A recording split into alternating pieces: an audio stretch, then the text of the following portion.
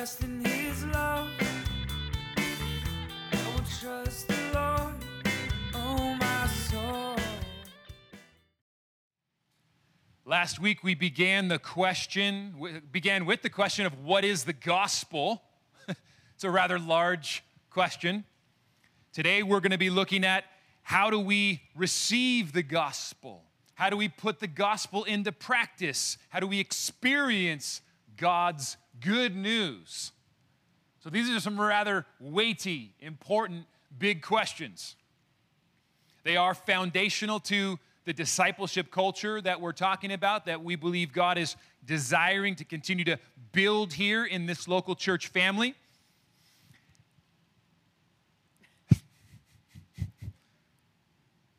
Only because you had a birthday this weekend, that's allowed. Good man. So let's do a quick lightning review here. Given the weight of this question, what is the gospel and how do we put the gospel, the good news of God, into practice? Lightning review from last week. I mean, this is not just a foundational question for this series. This is really the question of life. What is the good news that God has? Let's go straight to the lips and the words of Jesus. In Mark 1:14 and 15, it says that Jesus came into Galilee proclaiming the gospel, the good news of God. If you're not familiar, gospel simply means good news. Saying, the time is fulfilled. The kingdom of God is at hand. So repent and believe in the gospel. So the summary of God's good news, according to Jesus, Jesus' own gospel that he preached, is that the time is fulfilled, the kingdom of God is at hand. So lightning fast, there's a few words there that are so key. Time. Jesus is not talking chronological time, where you get up in the morning and you expect the same old status quo, no change, no growth, no transformation. That's not the gospel. He uses the word kairos, which is an appointed time. Think of it in our minds, it's something that has the sense of pregnant with possibility or divine potential. Like the status quo is the opposite. It's not the status quo. It's not the same old, same old. It's that there is a power in the air to bring healthy change, growth, transformation. God has designed this moment to be about heaven touching earth, as we just sang. And so we get the privilege to wake up every day in this era now where we can fully trust and believe that there is divine potential to encounter God today. The time is fulfilled, Jesus says. The kingdom of God is at hand. And the best way to understand the kingdom of God is from Jesus' own lips, Matthew 6:10, where he says, as it already is in heaven, so also on earth. You know the prayer. He taught us to pray the kingdom. May your kingdom come. May your will be done as it already is in heaven, so also on earth. That's the heart of the gospel right there. That the kingdom of God would come. That it's right here at hand. And that spatial term, at hand, only is meant to increase us in our expectation and our excitement. Jesus is saying it's right here within reach. God's will for your life, God's good news is that as it is already in heaven, so also on earth. Meaning all of heaven wants to transform all of earth. Meaning nothing in your life, not one thing, not nook, cranny, or corner, not one pain, not one area of brokenness, not one hurt, not one wound is outside the scope of God's sights for redemption. As it already is in heaven, so also on earth. It's this massively broad, all of heaven transforming all of earth. All of heaven transforming all of your life. All of it. There is no better news. Find better news than that. You can't. Jesus brings that gospel. And then he says, so repent and believe in the gospel. And that's what we're going to focus on today. We're going to focus on, this is our response. Repent and believe are not part of the gospel. They are how you respond to the gospel. That's why Jesus says, the time is fulfilled, the kingdom of God is at hand, so repent and believe in the gospel. meaning I just told you the gospel. It's the time has come, the kingdom of God is at hand. So your job, your response, in order to grab hold of that gospel that's at hand, is repent and believe. That's your part in the relationship. God has gone through heaven, through hell, and rose again to make this gospel available, to make it possible, to be right here at hand. He's done his part in the relationship. He's initiated. He's done far more than we ever could. But it's a genuine relationship. So a response on our part is required. Repent and believe in the gospel, Jesus says. So last week we began to look at that, and this week we're going to drill down into some, as Nacho Libre would say, get down to the nitty-gritty. Thank you, babe. That was a holy injunction there. It's kind of like in our house, you know. There's some sacred movies. Must be inspired by the Lord. Anytime you quote them, you must be feeling God's presence. That's one of them. Yes. But it is getting down into the nitty-gritty of what is it, in some ways, what are the mechanics to drill down into daily life if we say, hey, you know what? Okay, I want to repent and believe. That's how I grab hold of the good news. What does that look like in the nitty-gritty of everyday life? And we're really going to drill down into that today. But one broad sweep of it before we get there. We have to get rid of this idea that repent is a bad word. It has bad connotations for understandable reasons because of the caricatures that we've seen of it in our culture. But the word itself just means to change our mind. Metanoia. It means to change your thinking. In other words, God has great news that you don't have to live under the broken thoughts of this world, the lies of the enemy, the lies of the culture, the things that hold us back from living into the fullness of the abundant life that God wants for us. God wants to be renewing our mind with his good news. And so we have the privilege to repent. Repentance is an unskippable part of the journey of encountering more of God. It's an unskippable part of heaven transforming our life. But it doesn't need to have a bad connotation. In fact, with a humble disciple's heart, it's simply a learning mindset. It says, God, I don't have it all together. I don't have it all figured out. So I'm going to walk through life wanting you to transform my mind with your truth. So I'm going to ask a question all the time. God, what are you saying to me? And that becomes one of the two key disciple-minded questions. For the rest of life, we'd never get over this question. What are you saying to me, God? That's kind of that broad repentance mindset. It's really not that painful, right? It doesn't need to be. It's not a dirty word. It's actually exciting. I walk through life saying, I want to repent. God, give me opportunities. Show me where I can repent. What are you saying to me, God? Because to the degree that I repent, I'm going to encounter more of heaven.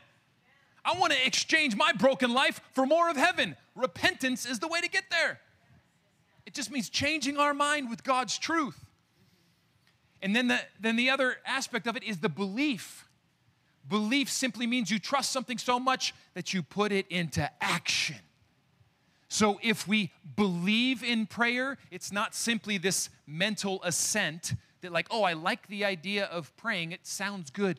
No, if you believe, it means you actually trust something so much you're going to pray. So when you get in a situation where you know that you need heaven to transform earth, you pray because you believe that it's actually going to make a difference. You act on it. Pistuo, the Greek word, is trust that produces action. And that question really then becomes, what am I going to do about it?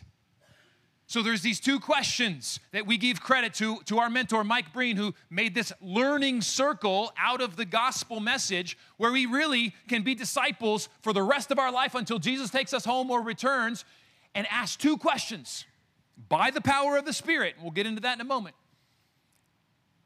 God, what are you saying to me, and what am I going to do about it?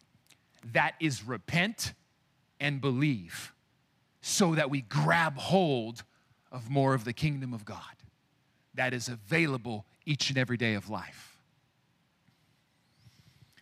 And just for those of you who are new, this is one of our discipleship tools. It's an absolutely foundational tool to us because it's the gospel. The gospel is the foundational tool of life. And so don't get freaked out if you're new. This is just a visual tool straight up because Mike Breen grew up with dyslexia. So he's a visual learner. So as he's studying God's word and he's like, how can I remember this well and pass it on to others because I'm not good with words? God gave him a creative mind to put it into a picture. So don't worry, this is not the occult, and we're not occultic practitioners over here. This is just a visual tool, okay, to try to remember things. This is, I think, a really cool, creative way of putting a Bible verse into visual memory. The kingdom of God is at hand. The time is fulfilled, so repent and believe in the gospel. So there's this kairos moment. You're going through the chronology of life. That's kind of the left to right arrow in that tool. Left to right is chronology. You wake up every day. It's a new day. Chronology, time is ticking. But God says, kairos, moments are all around you. The time is fulfilled. There is divine potential in each day if you'll look for it. And how do you do that? Repent and believe. What is God saying to me? What am I going to do about it? And you begin to learn how to be a learner, a disciple. That's what disciple means. Walking through life with that Holy Spirit radar on. Wanting to learn and grow, to repent and believe. And as we do that, we get transformed. And the only thing I don't like about that visual picture is as we walk through the circle, we should come out a little bit higher.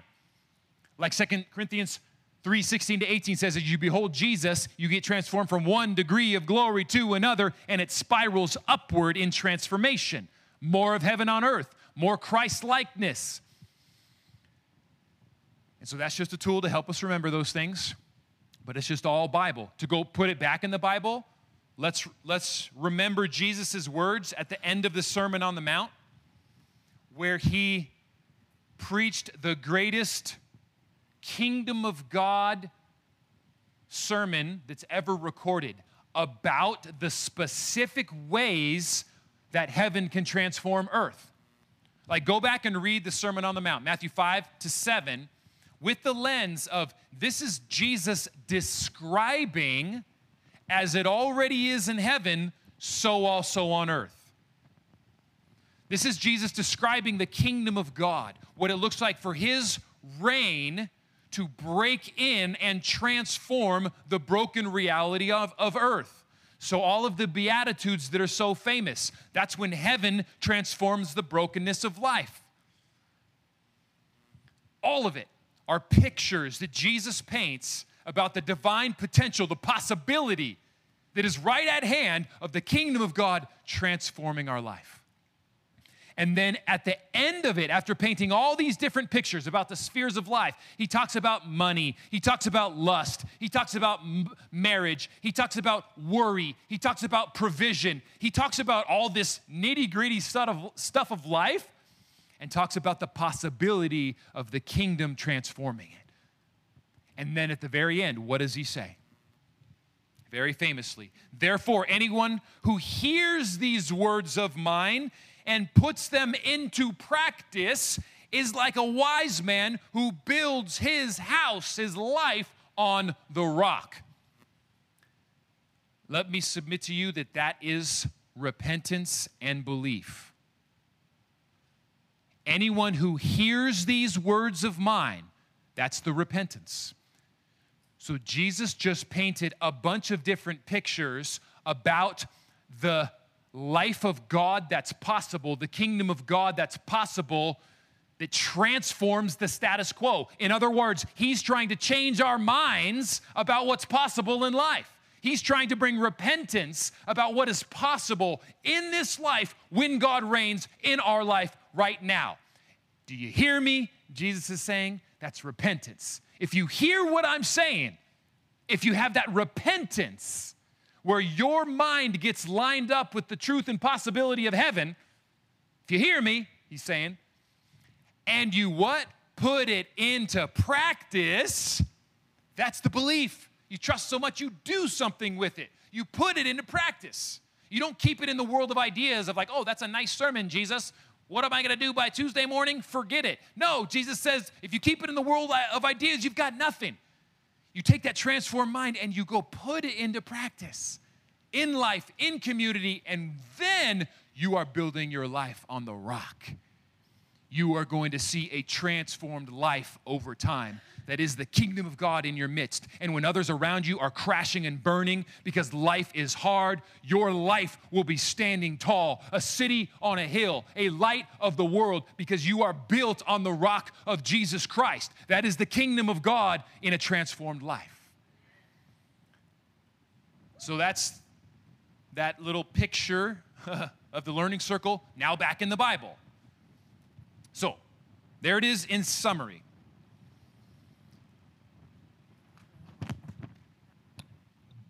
I think something really powerful to keep in mind is that our entire life as Christians is redefining our life, what truth is, our mindsets with His. And so I think it's especially powerful even that these very words, as they have been interpreted in modern day Christianity, that we've been discussing, repent and believe, have not even been interpreted correctly from the biblical point of view and from the original Greek. Repent does not mean be filled with shame and horror and regret. Godly sorrow leads to repentance and resurrection life when we acknowledge the dead places in us. So I just think there's a power in even just kind of putting in a fire of sacrifice, of burning worship to God, the lies that we have been fed, as the American Christian church, that repent is rising up from the ashes with the wings of God, being lifted up from the pit, up to a mountaintop, being given new eyes to see, that He's transforming us as we look at Him from one degree of glory to another, and that He's not a father that's scolding us and putting shame upon us. He didn't come to condemn the world. He came to save. So I think it's just beautiful and powerful to allow the lies that the enemy has used upon the very words that open up our gospel, to allow those lies to burn up in a fire of worship and in the fire of the truth of what they actually mean. And the same with believe. Believe and belief in America has become one of the, to be quite frank with you, lamest and most powerless phrases. I believe in God. So that when someone says they believe something, it actually doesn't mean anything because it's not putting it into practice. Well, you believe in God? What does your daily life look like? Are you in beautiful, lavish communion with your Heavenly Father, or you just believe in an idea? It's become a lifeless, meaningless mental assent to an idea that means literally nothing to you, right? And so I think there's something really powerful in worship right now. As we come and we say, Lord, transform me with your truth, with the true fire of your gospel, and what it means to live that out in the redeemed nature that you have given to all of us by the power of your cross. Amen. Amen. All right, we're going to put up now the very detailed, nitty-gritty picture of the learning circle, where we're going to drill down into the practicals, which is in your lift notes. But before we get there, one more big picture caveat. As we drill down into the nitty-gritty details of what it might look like to walk through repentance and belief in daily life, asking, what is God saying to me? What am I going to do about it? let's not get lost in the minutia and forget or disregard that we are utterly and absolutely convinced that this entire process has to be Holy Spirit led and empowered. Meaning, as practical as it is going to get, this does not mean that we're doing this on our strength with our ideas and our striving. Not at all. Where we're going to end up at the end is this whole thing is meant to take us to the exact same place where the Apostle Paul, the great and mighty, strong and competent in every way, the Apostle Paul made a gospel declaration that the hope for his life, 2 Corinthians 12:9, is that he discovered this. Jesus saying to him, my grace is sufficient for you. My power is made perfect in you in your weakness. And so that's the heart that we come to this with. That this whole process is us ultimately surrendering to God, saying, I don't have it together. I can't do this on my own strength. I need you every step of the way, God. I hear you. I hear this abundant life, this gospel of the kingdom that you're making possible, but it has got to be your Spirit with me, empowering me, leading me, helping me every step of the way. Does that make sense? And that is actually in the Matthew 7 verse that you referenced, which I would like to point out, and it's one of my favorite portions. So we just went over Matthew 7:24. Everyone then who hears these words of mine and does them will be like a wise man or woman, who built his house on the rock. Now, if you go up a few verses to Matthew 7:21, not everyone who says to me, Lord, Lord, will enter the kingdom of heaven, but the one who does the will of my Father who is in heaven. Okay, Jesus, what's the will of my Father who is in heaven? That's my question. We go on to verse 22. On that day, many will say to me, Lord, did we not prophesy in your name and cast out demons in your name and do many mighty works in your name? And then I will declare to them, I never knew you. So in that verse, you have what would appear to be disciples doing mighty works of God. But somehow Jesus is saying, they're not doing the will of my Father who is in heaven. And the reason for that is because his words, I never knew you. You're doing these works, and I never knew you. So that precedes everyone who hears the words of mine and does them will be like a wise man, because it's about intimacy. And since Jesus left the earth, he left us with the Spirit. And our intimacy and our communion is the key to that transformation. And without it, we miss the very point to our existence. So I just think it's actually beautiful that even in the Matthew 7 verse, in Matthew 7:24, when Jesus is talking about putting the works into practice, that it is by no means ever supposed to signify that we are to do these things in our own strength, by our own interpretation, and with our own mindsets. We are to always be in communion, knowing him, in fellowship with him, to where that Holy Spirit within us is constantly at a place that is teeming with life and overflowing, so that he is bringing revelation to our eyes day by day, and that one degree of glory to another is the fruit of our life on a moment-by-moment and day-by-day basis. Beautiful.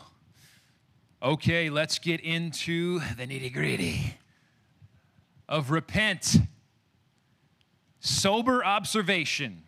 brave reflection and candid discussion. A disclaimer, these are not a strict linear formula going mechanically from one thing to the next. As Don just mentioned, the goal of life is intimacy, relationship with God. And so there's words that we're using to try to be helpful in putting into practice the truth that Jesus speaks about the gospel, the repent and believe, but it's not a formula. It's not like, okay, I've done some observation, okay, now reflection, okay, now discussion, and I move out of it. It's a ebb and a flow, a back and a forth. These things will be present when repentance is healthy. That's the idea. And there is a caution as well. We don't want to force this process to be faster than the Holy Spirit wants it to be. We want to move with the Spirit. Typically, the bigger the kairos moment in our life, the slower the process is going to be because God's transforming us. Each of these terms has lots of scripture that goes with it, where you can think about different scriptures, and we should be thinking about different scriptures that call us to these kind of postures and actions as part of repentance. We're not going to go into all of them today because there's way too much. But the challenge is think about these things. Does it not resonate with good fruit, with biblical wisdom, with truth of how we can get into the nitty-gritty of life and do repentance well? Allow God to change our minds as we ask that question, God, what are you saying to me? So let's start with sober observation. As we're going through life, if we want to have our minds transformed, we have to be willing to make sober observations about our life. In other words, if you are kind of digging your heels in the ground with, I'm going to stay in the status quo, then guess what? You are. And the repentance ultimately has a humility to it because it's saying, God, how do you want me to grow? How do you want to change my mind? So I'm open to sober observations where does my life line up with the fruit of the Spirit? Does my life line up with the power of the Spirit? Does my life line up with all the different ways that the Bible describes what it looks like for the kingdom of God to break in and transform our life? Well, the answer for all of us is no way. I mean, just read the passage about the fruit of the Spirit. Are you walking in all of that every day? No. Read Matthew 5-7 and the Sermon on the Mount. Are you walking in the fullness of all that every day? No. But sometimes, based on some of those reasons Don mentioned about like shame and guilt and our identity isn't secure in who Christ really is in us, where because he's perfect, there is no shame and guilt and we're forgiven. So now we can courageously face the reality of where we're not because it's just good news of where God's going to take us. But we've got to be willing to have sober observations. Honest assessments where you make observations about, you know what? That wasn't the fruit of the Spirit that just overflowed out of me. That was anger. That was bitterness. That was wrath. That was jealousy. That was lust. And we got to be willing to stop in those moments or let the Spirit stop us, not in shame and condemnation, but in the Spirit whispering, I've got better for you. But oftentimes when our identity is not so secure, we won't go to those sober observations because we're so scared of it. We'll just sweep it under the rug and be like, oh, that was ugly. Let's just get away from that as soon as possible. But if we're not willing to have those sober observations, we're not going to get transformed.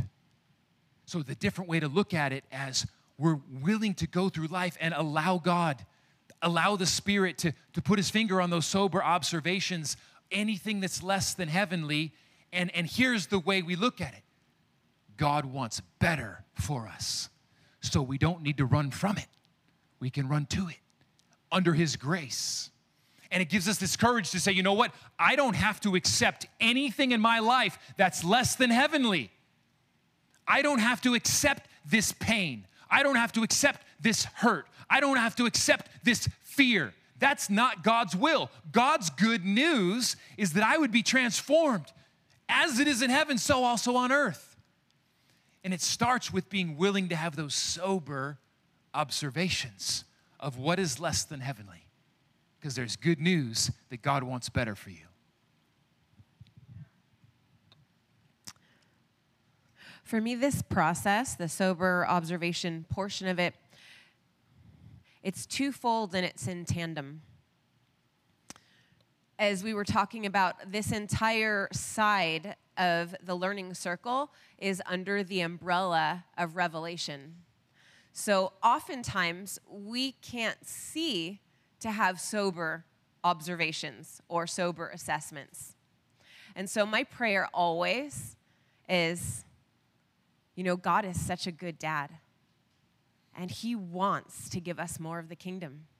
So I regularly ask him, you know, according to his word, according to Romans 12, God, renew my mind. Thank you that you are renewing my mind, because, you know, when we're stuck in our mindsets, we don't know what we don't know, and we can't see what we can't see. And we've been walking a certain way with certain mindsets and certain thought patterns for a long time, and they've just become the status quo, accepted and normal. And so I feel like the most powerful prayer that I pray on a daily basis, regular basis, you know, sometimes I forget every day. It's not with the Holy Spirit. It's not about doing everything just right by formula. It's a relationship.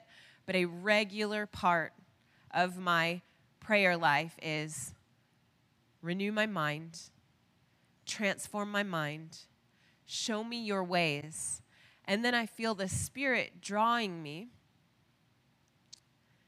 through him speaking directly to me or others that I trust, even my children.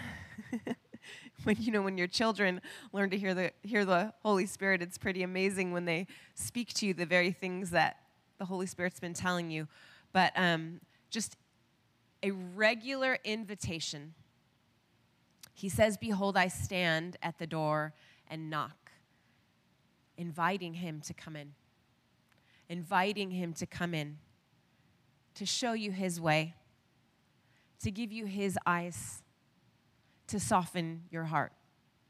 This is in no way a sober observation where we are supposed to be militant on our own and handling this on our own and in our own strength. And if that's the way that we're doing it, then we're operating apart from the Holy Spirit. And we're right up there with those guys that Jesus was talking about that did all the great works, you know? So there's really a grace. There's a grace, you know, come to the throne of grace. This is the gospel of grace. He is the God of grace. And he says, he beckons us. He welcomes us with the open, loving arms of a father to come to the throne of grace every single day. And it is so beautiful. It's such a beautiful invitation. And the second part is the sober observation. Does my life line up with the fruit of the Spirit? That as well is a regular part of how both of us process and filter life. Every thought, every emotion, Jesus, is this your best for me? Is this according to your word? And so bringing all of that under the rule and reign of Christ. And so, you know, because we're conscious of, especially when we have negative thoughts, negative emotions, negative mindsets. And that for me is an automatic ding, ding, ding, ding, ding. God has better for me. Amen. And there is no condemnation because he's our good daddy and he loves when we come to the throne of grace. Amen. Yep. That's a good word. a prayer, if you want to put sober observation in biblical terms, Psalm 139, 23 and 24. Search me, O God, and know my heart. Try me, examine me, and reveal my thoughts. See if there be any grievous way in me, and lead me in the way everlasting. You see the hope in that? It's not see if there's any grievous way in me, point out how I'm a loser so I can just feel bad about myself and stay there. No, not at all. There's a courage because even in the Old Testament, he knows the heart of the Father. He knows the good news, which is if God reveals anything, it's because he wants to heal it. He reveals because he heals. So he's saying, reveal it so you can lead me in the way everlasting. I want the way everlasting, God. I don't want my way. I don't want my strength. I'm not good enough. I want your abundant life. And that's the courage that the psalmist had. It's the courage we can have to say, God, reveal what you want to reveal. We sang this right here. We just sang this. Spirit, break out. Break my walls down. That's the prayer right here. It's that I want to live in freedom, God. I want to live in power. If there's anything holding me back from the fullness of freedom and good fruit and courage and power that you have, when it flows out of me, point it out, please. Point it out loud. Help me have some sober observation about it so that because I don't want to keep living in that rut, in that stinky fruit. I want Holy Spirit fruit flowing out of me. And you are the way everlasting. Yeah. Just 1 second. One last thought on that. And it's a perspective. And I would invite you that if you feel anything negative in your heart, any fear that wells up when God shows you an area that needs transformation, I would invite you specifically to welcome the Holy Spirit into that area, to ask him to show you his truth, because he reveals because he loves. He doesn't reveal because you're bad. He reveals because he loves. He loves you so deeply that he doesn't want us to sit in whatever brokenness. I was going to say slimy caca poo-poo, but he said brokenness and that. He loves us so much that he wants to pick us up and he wants to clean us off and he wants to renew us from the inside out so that we have a completely different song to sing. We have new insides. Amen. Brave reflection. You can see how this would be the next step, right? Sober observation would lead to brave reflection, where from the moment where God reveals something, you can feel it, you can sense it, something less than heavenly, the fruit of the Spirit's not there, there's some junk that's flowing out of you. As the Holy Spirit gently reveals that because he's going to heal it, there's another piece of that process is the brave reflection, which asks the question, why? Why am I feeling this way right now? Why did I respond that way? My child said this, and man, I responded in a way that was awful. My wife said this, and man, I responded in a way I'm embarrassed of. Something happened at work, and man, I responded in a way I was like, man, I really blew it. Why did I respond that way? That's a brave question. It takes courage to be able to face. Maybe I've got a hurt. Maybe I've got a fear. Maybe I've got a wound. Maybe I'm believing a lie about myself, about others, about God. A lie about myself that maybe I can't handle it. Not even in God's strength. I could never do it, so I'm just going to quit. That's why I just want to quit at work. Or lie about someone else. Oh, you just can't trust people. They're going to keep hurting you. So you recoil with distance. Or a fear of, no provision because God doesn't really provide. He's not really going to come through even though you're praying a lot. So that's why you've stopped praying that prayer for God to come through on that provision. Lie, lie, lie. Hurt, hurt, hurt. Wound, wound, wound. That's what life does to us. But God is here to heal, renew, transform, redeem, bring a new way of life. But we're not going to get there if we pretend that we're already there. Right. And so that's where the brave reflection comes, where we're willing to say, why did I respond that way? Is there a lie, God? Is there a lie that you want to renew my mind from? And that's what this whole thing's about, right? Renewing our mind. God bringing the truth. God's bringing his truth to us, setting us free from a lie that we believe about ourselves, about others, about God. Those are usually the three culprits. Yourself, others, or God. When you're responding badly, there's almost always a root of a lie that's in there about yourself, others, or God.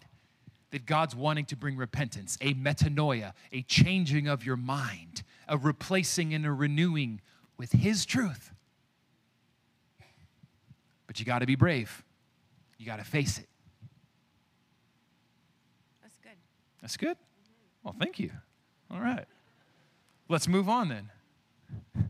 Candid discussion. Oh, sorry. I knew it was impossible. I was just letting it marinate for a minute. What I have to add is in the same vein. Holy Spirit empowered. Always Holy Spirit empowered. And in that brave reflection, come into the arms of your heavenly daddy. It's not alone.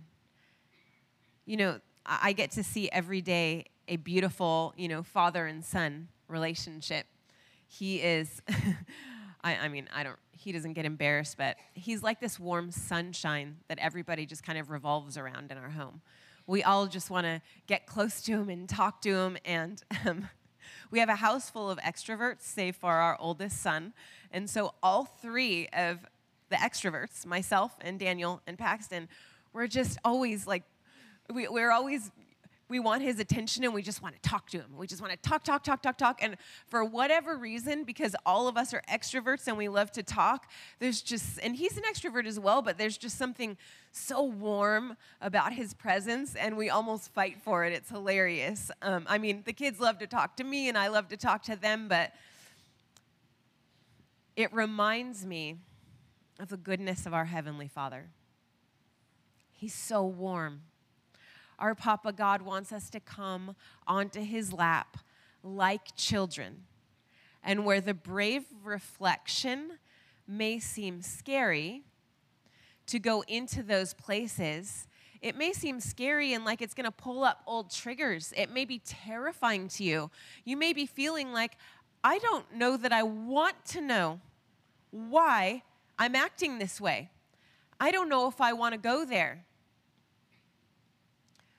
But we can trust that he's the Savior, that he's the deliverer, and that he's the one who died so that he never had to be separated from us, so that he could hug us and love us when we're dirty and mottled and we have dust all over our faces. So the brave reflection is never isolated and apart from the Holy Spirit. Let it always be in the arms of your loving Father. Let it always be looking into the eyes of your Father, saying, what do you want to teach me? Holy Spirit, what's the lie that I'm believing here? What's the lie? Holy Spirit, what's the truth that you want to give me in exchange?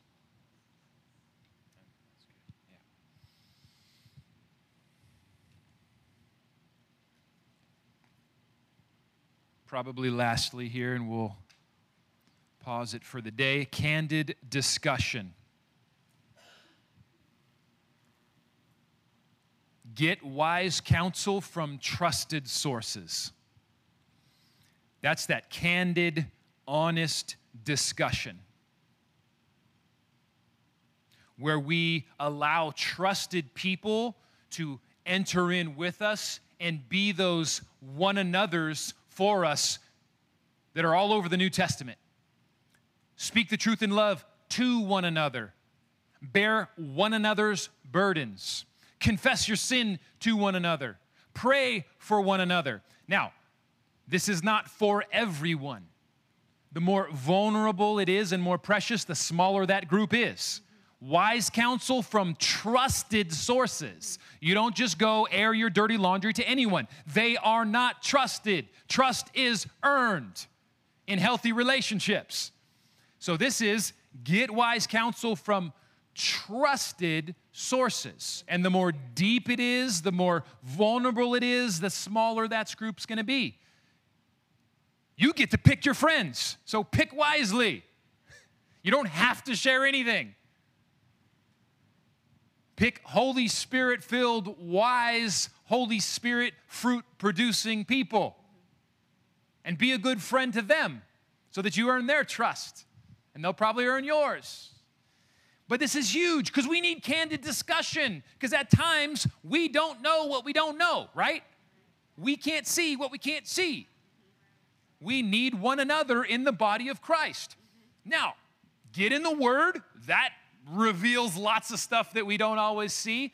Ask the Holy Spirit to be speaking. That's huge as well. But if you're going through life on a solo mission, you're missing out. Bottom line.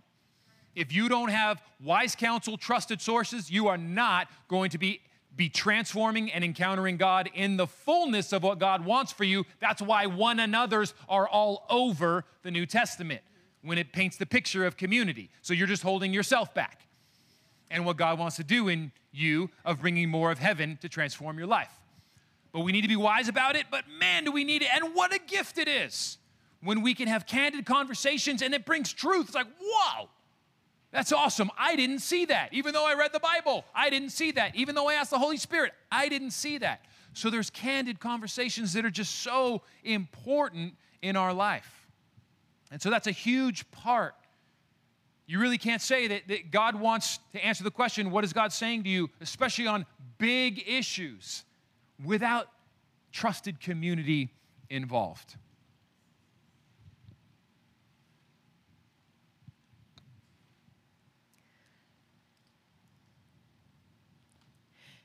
In all of these conversations, I would invite you to always ask the Holy Spirit to be present. Because as in everything, what we are wanting is fellowship with Him. We're not asking people so that they can give us their strategies as much as they may have great wisdom from their experience.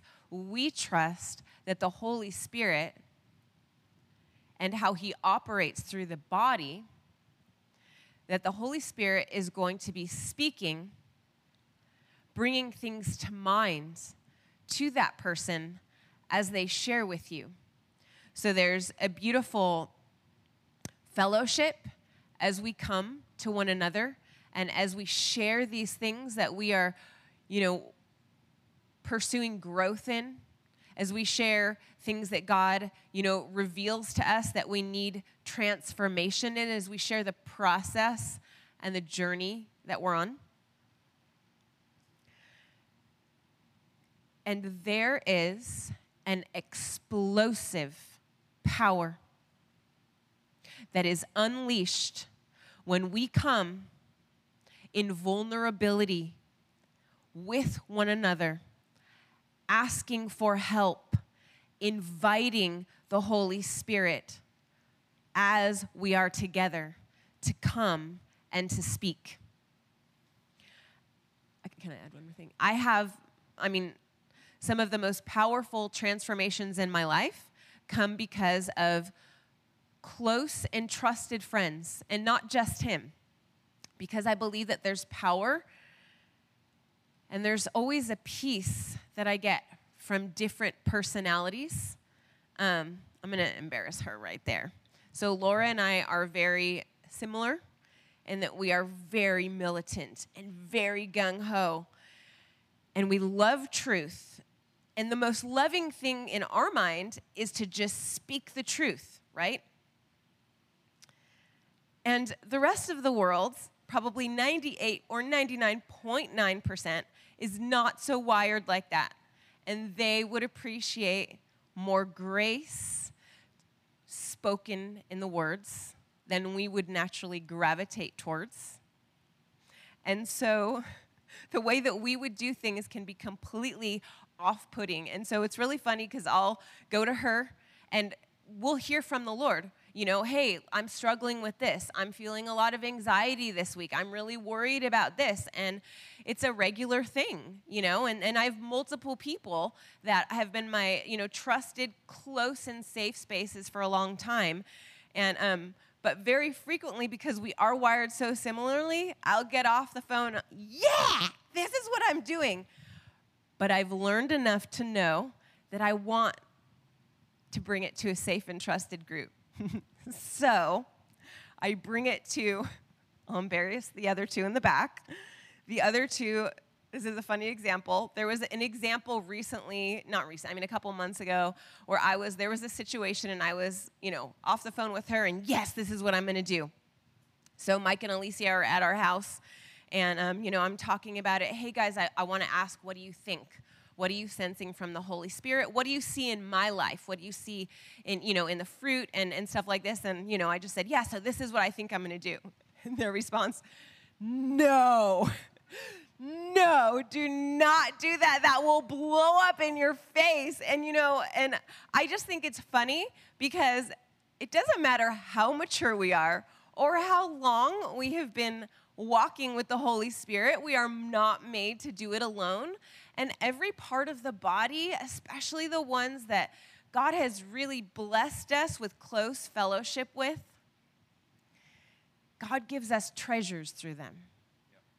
Treasures that transform our lives and treasures that they are the treasures. They carry the power of the Holy Spirit. And so,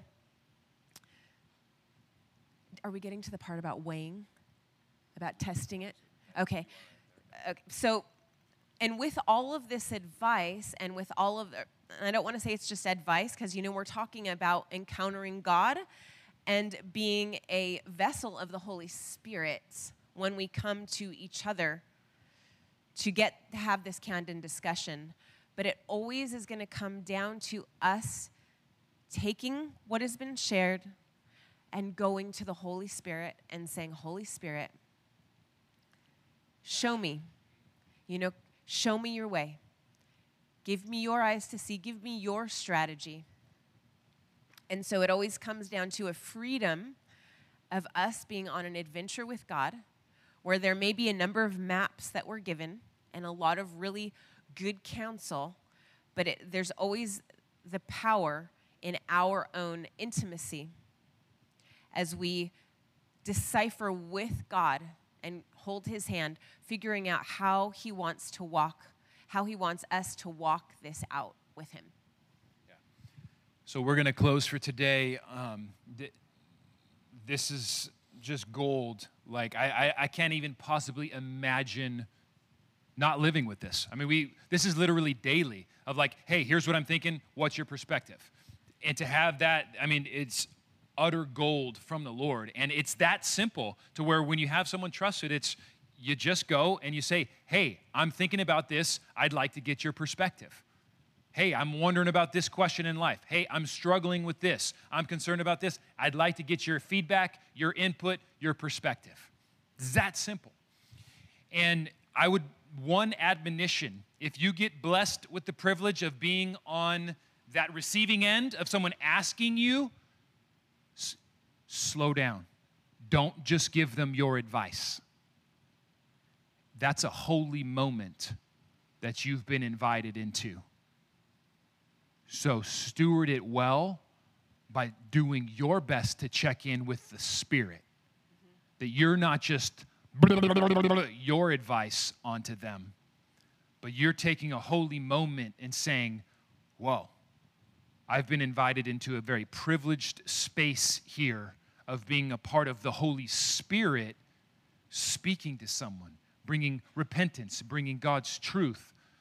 I don't want to just blither and blather at them. Holy Spirit, would you help me hear from you for them? And there's grace along the journey. That's why it's weighed.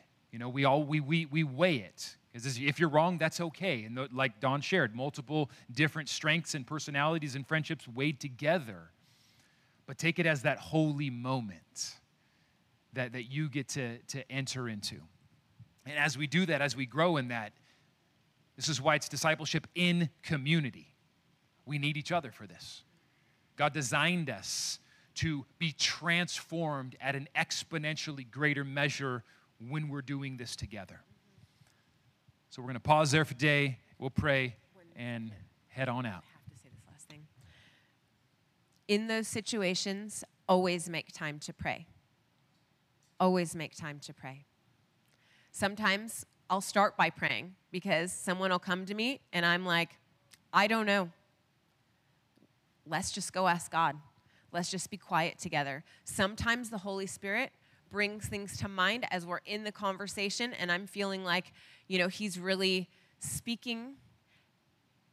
But either way, we always take that holy moment and treasured opportunity to really see the breakthrough of his promise when he says that when two or more gather in my name, I will be there.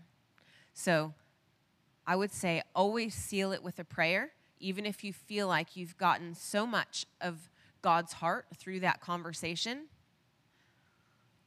There's just always a big kiss from God with the prayer time. Pray it.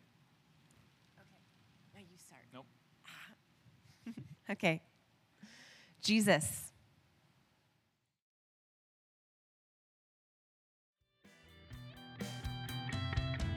I was singing